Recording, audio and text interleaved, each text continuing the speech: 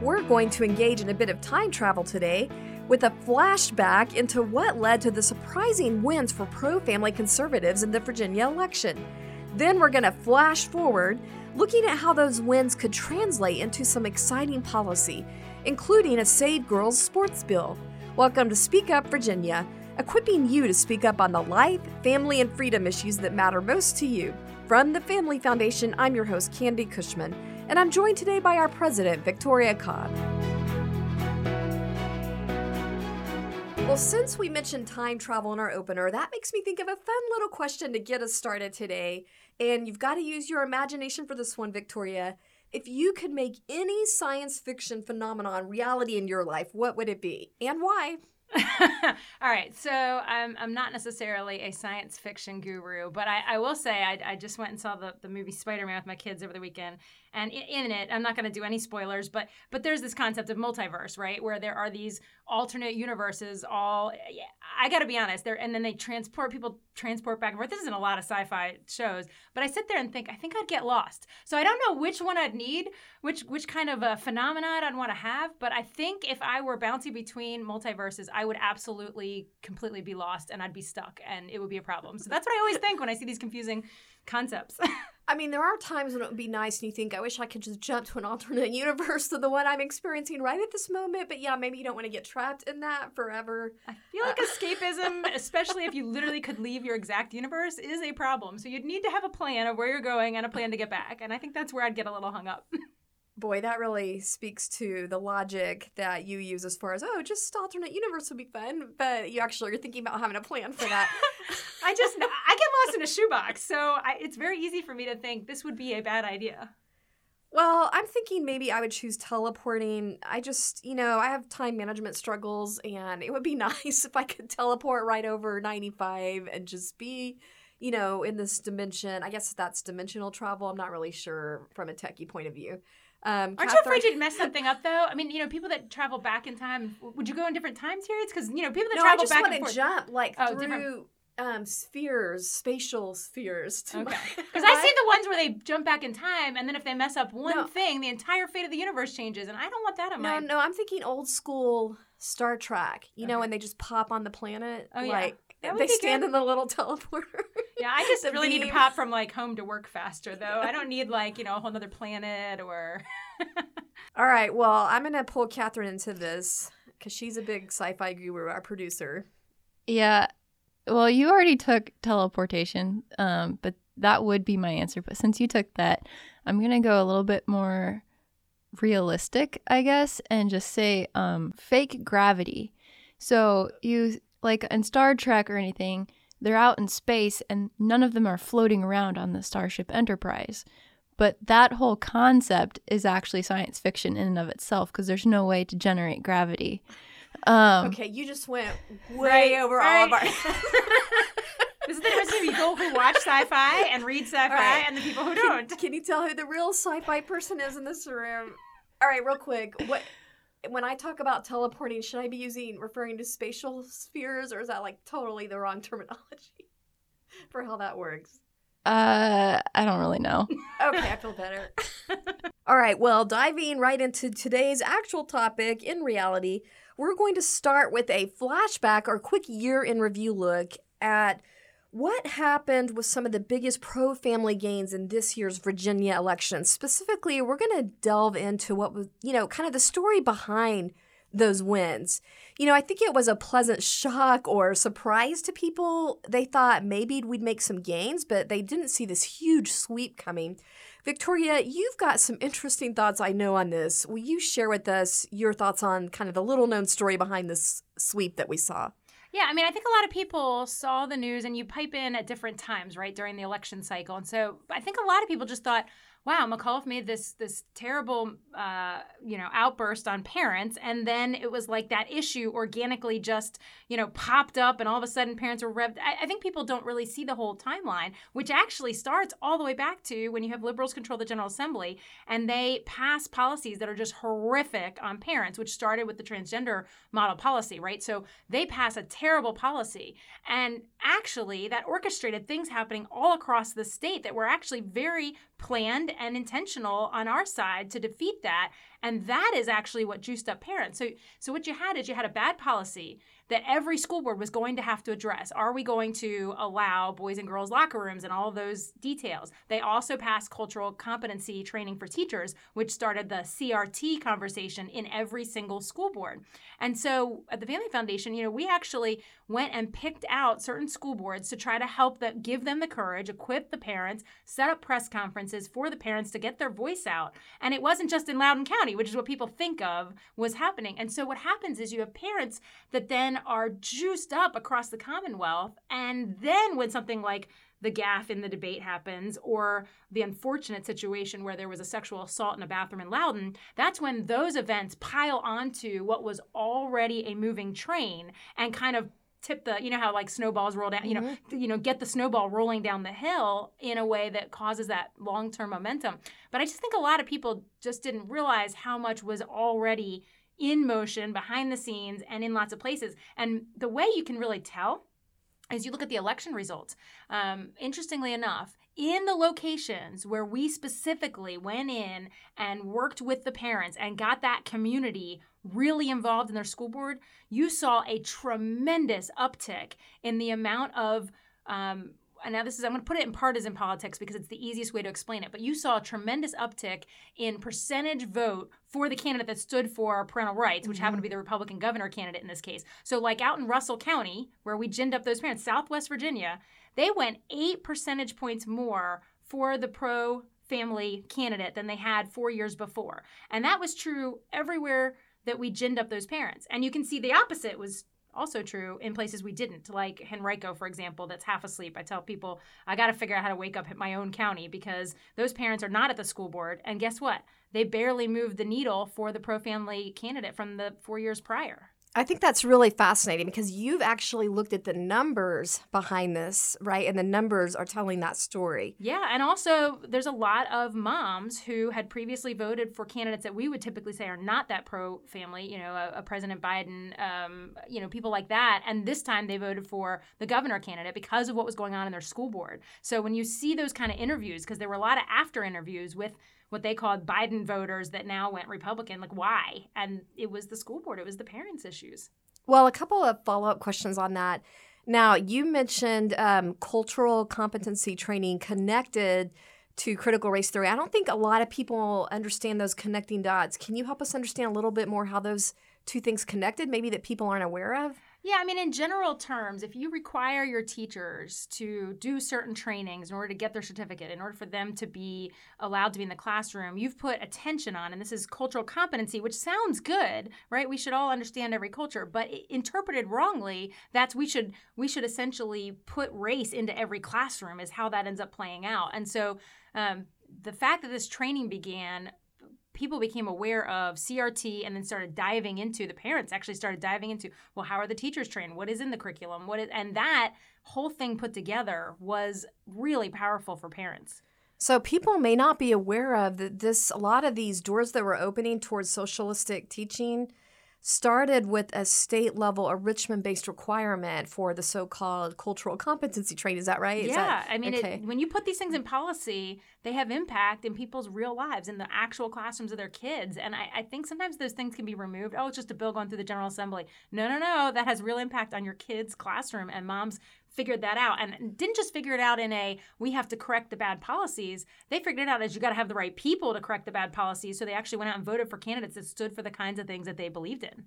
Now, another thing, when you are saying, we ginned up the parents, what does that mean is happening on the ground? When we ginned up the parents, what do you mean was happening exactly? Well, I mean, in real detail level, it's essentially we looked at where is a county where we could actually make some strides and found parents in there that were sympathetic to the cause, but equipped them, gave them talking points, gave them, this is a good message to bring to your school board. We worked with school board members and told them, here's a way that this is why you can stand up to this policy. So then when we'd send our team out to an area when they were having a school board meeting, we'd meet with the parents ahead of time so they had a good unified message, because the wrong messages sometimes mess up what you're trying to do, and people don't realize that. But if you're not on a unified undermines message, what you're trying to do. Yeah, it's not that they intend to, but it just confuses the board, right. And then you don't get the outcome you want. So there was a lot of trying to kind of get a unified message, and then also setting up a press conference, inviting in the local media to pay attention to what was happening, so that even if a parent wasn't at this school board meeting,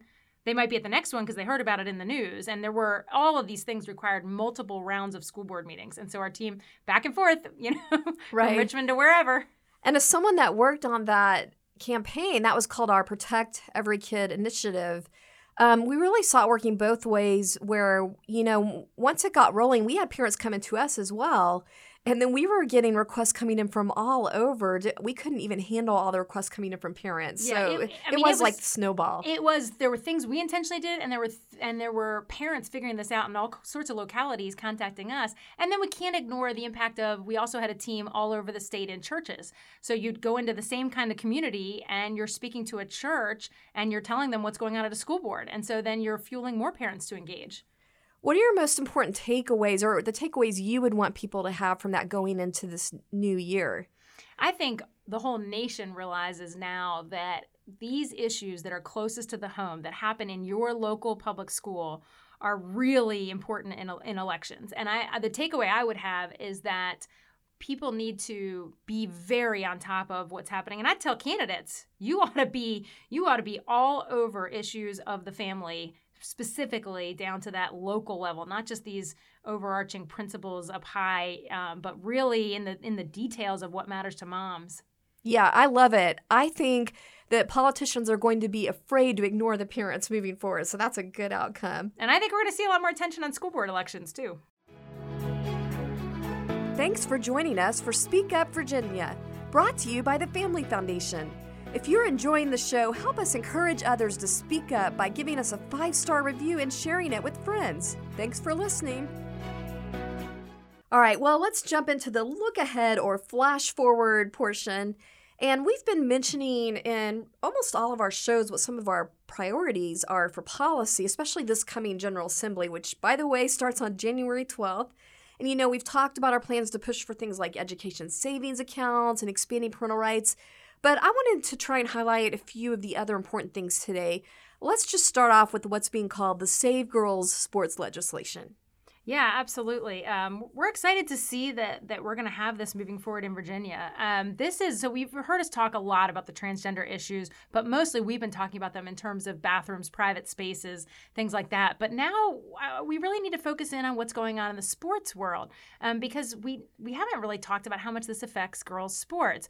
So when you have biological boys playing on a girls' sports team, it impacts a girl's opportunity. That's the bottom line. It impacts their ability.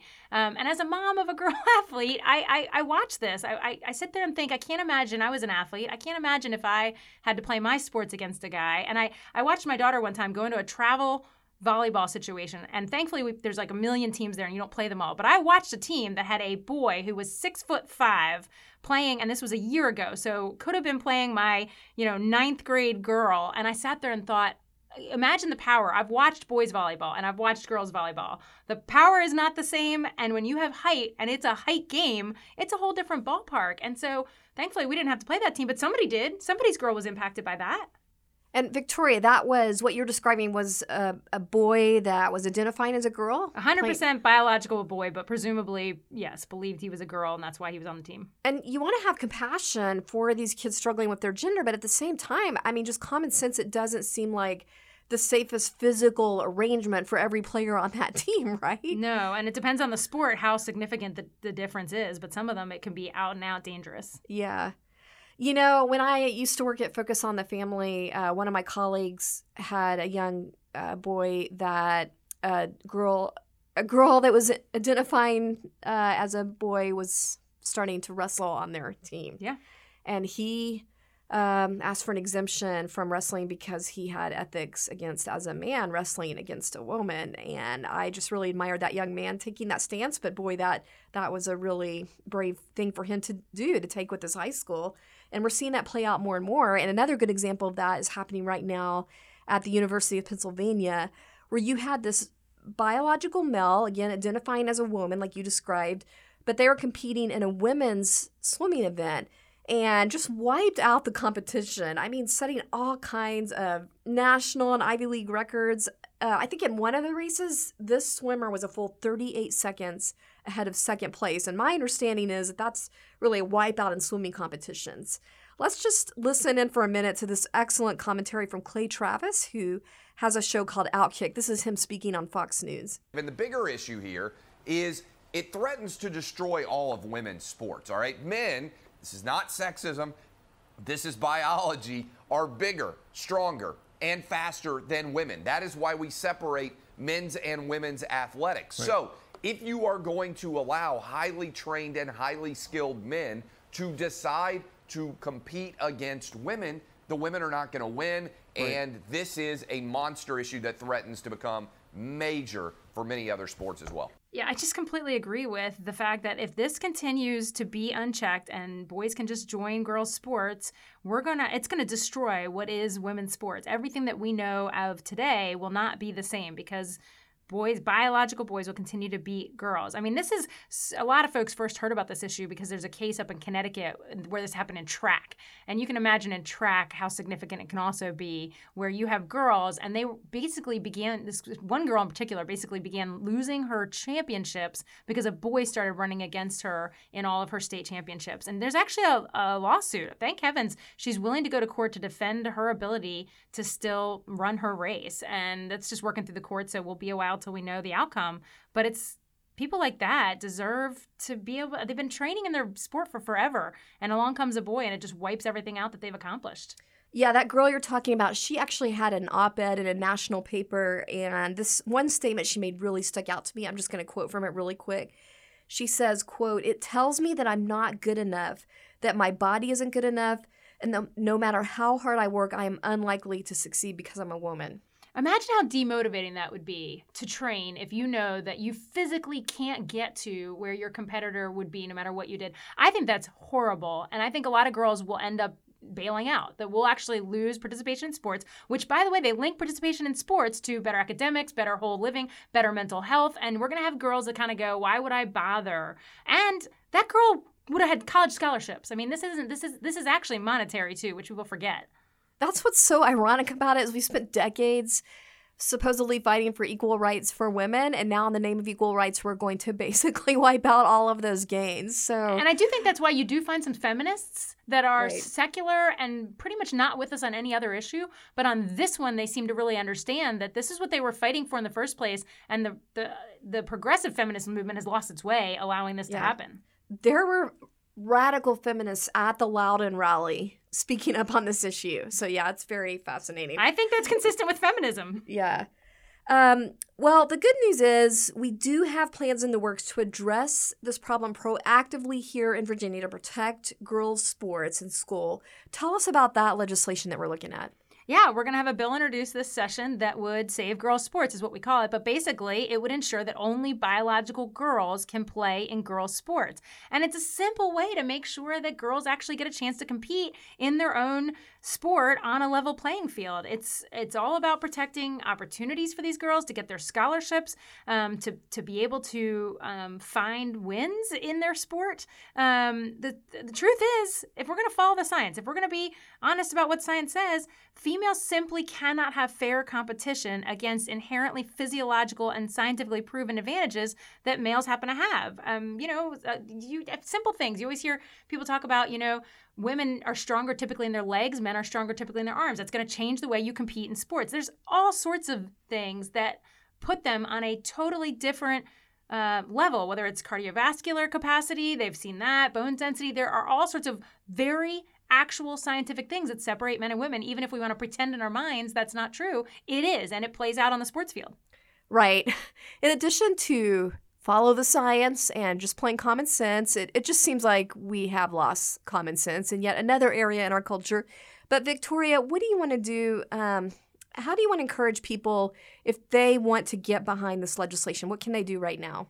Yeah, the big thing is that they need to be connected to our email alert system so that at the moment the bill is actually introduced and it's moving forward, they can engage with legislators that are going to be voting on it. But ahead of time, they can always talk to their own legislators, right? So they can have an advanced conversation with their delegate and their senator about the Save Girls Sports Bill. That's what I would call it. Don't worry about bill numbers. Don't worry about those kind of things yet. But go ahead and start having those conversations to say, look, this is really important to me and my family. I want my girls to be on fair footing. Absolutely. Well, it's that time again. Time for our Inconceivable Moments Award. This is where we're featuring examples of the absolute lunacy and craziness that happens when cultural leaders try to give guidance completely apart from biblical principles. And we're calling this the Liberals' Most Inconceivable Moments Award. Inconceivable! All right, well, in keeping with the general time travel theme today, we are doing something unique for our Inconceivable segment. We decided to make some inconceivable predictions. Victoria, let's start with you. What liberal inconceivable moments do you predict for 2022 and beyond? Oh yeah, that's a fun one to think about. Actually not, but I was thinking about how they don't like us with defining genders and where is that going to go in the future. And I was actually thinking about how the hospital is the first place we define gender, right? We have our baby and then they go in these little, those knit pink and blue little hats that we put on the baby. I feel like that's going to get wiped out. That has to go because it's not. First of all, they don't really think parents should be picking genders anymore, right? Right. So that's a problem. And then imagine these little babies that don't have a pink or a blue. They're going to feel bad about themselves on day one because there's a pink baby next to them and a blue baby and they don't have a hat or maybe they have a yellow hat. So I just feel like we're going to, that adorable little tradition is going to be out the door. Yeah, that's adults, assigning gender right there with the little hat. But Yeah, that's really sad to think about, but I think you're right. We might lose those cute little hats. Yeah. I mean, what do you think? Where are we going from here on your mind? Yeah, I was just trying to think through what some of our biggest inconceivable moments were from the past year, and this transgender push was definitely part of that, but you covered that. But we also saw the cancel culture coming into this and creating a lot of absurdity, with things like the Muppets and our constitutional historical documents having trigger warnings. So I thought, okay, where's that going to go? My first thought was, I know, the President of the United States will be canceled. Then, oh wait, that happened. So what's really left at this point? And that's why I'm going to predict that we are eventually going to see, sadly, the Bible canceled from mainstream platforms like Amazon, Apple School Libraries, you name it. I mean, they're already going after biblical principles. When people write about biblical sexuality, they're erasing those. So, what's going to prevent them from going after the actual source, the Bible? That's interesting that you said that because one of the things I was thinking of is you go back and this actually happened, but I think it could go even further. Remember when the sermons were requested from the mayor of Houston, requested pastor sermons be turned in? I'm telling you, when I heard that, I literally think, and that was about homosexuality, same issue, and I was literally thinking so they're going to, when does that actually become a thing? Because I could totally see that because it's hate speech in the minds of a lot of people if you talk about homosexuality from the pulpit. But then also membership lists, right? When we talk about cancel, you match I'm going to grab your sermon and, here's your membership list. These people are bigots from having to be part of to dare listen to that sermon. I just think they connect those dots and government's getting more controlling. I'm just a little nervous about the day that they pay attention to what's being preached on Sunday and where we all attend our worship. Absolutely. Excellent prediction because we already see that playing out in Canada where they have set up legislation as we speak that makes it possible to go after pastors and possibly jail them for helping people that want to overcome homosexuality. So yeah, unless things change, I definitely think that's a place we're heading. All right, people, that's the brave new world we could be looking at if God doesn't have mercy on our country and redeem us soon. Well, that wraps up this week's show. If you'd like to send us your inconceivable predictions, email us at speakupradio@familyfoundation.org. Thanks for joining us for this week's Speak Up Virginia, brought to you by the Family Foundation. Visit us at familyfoundation.org. That's familyfoundation.org. See you next time, and don't forget, we are stronger when we speak together.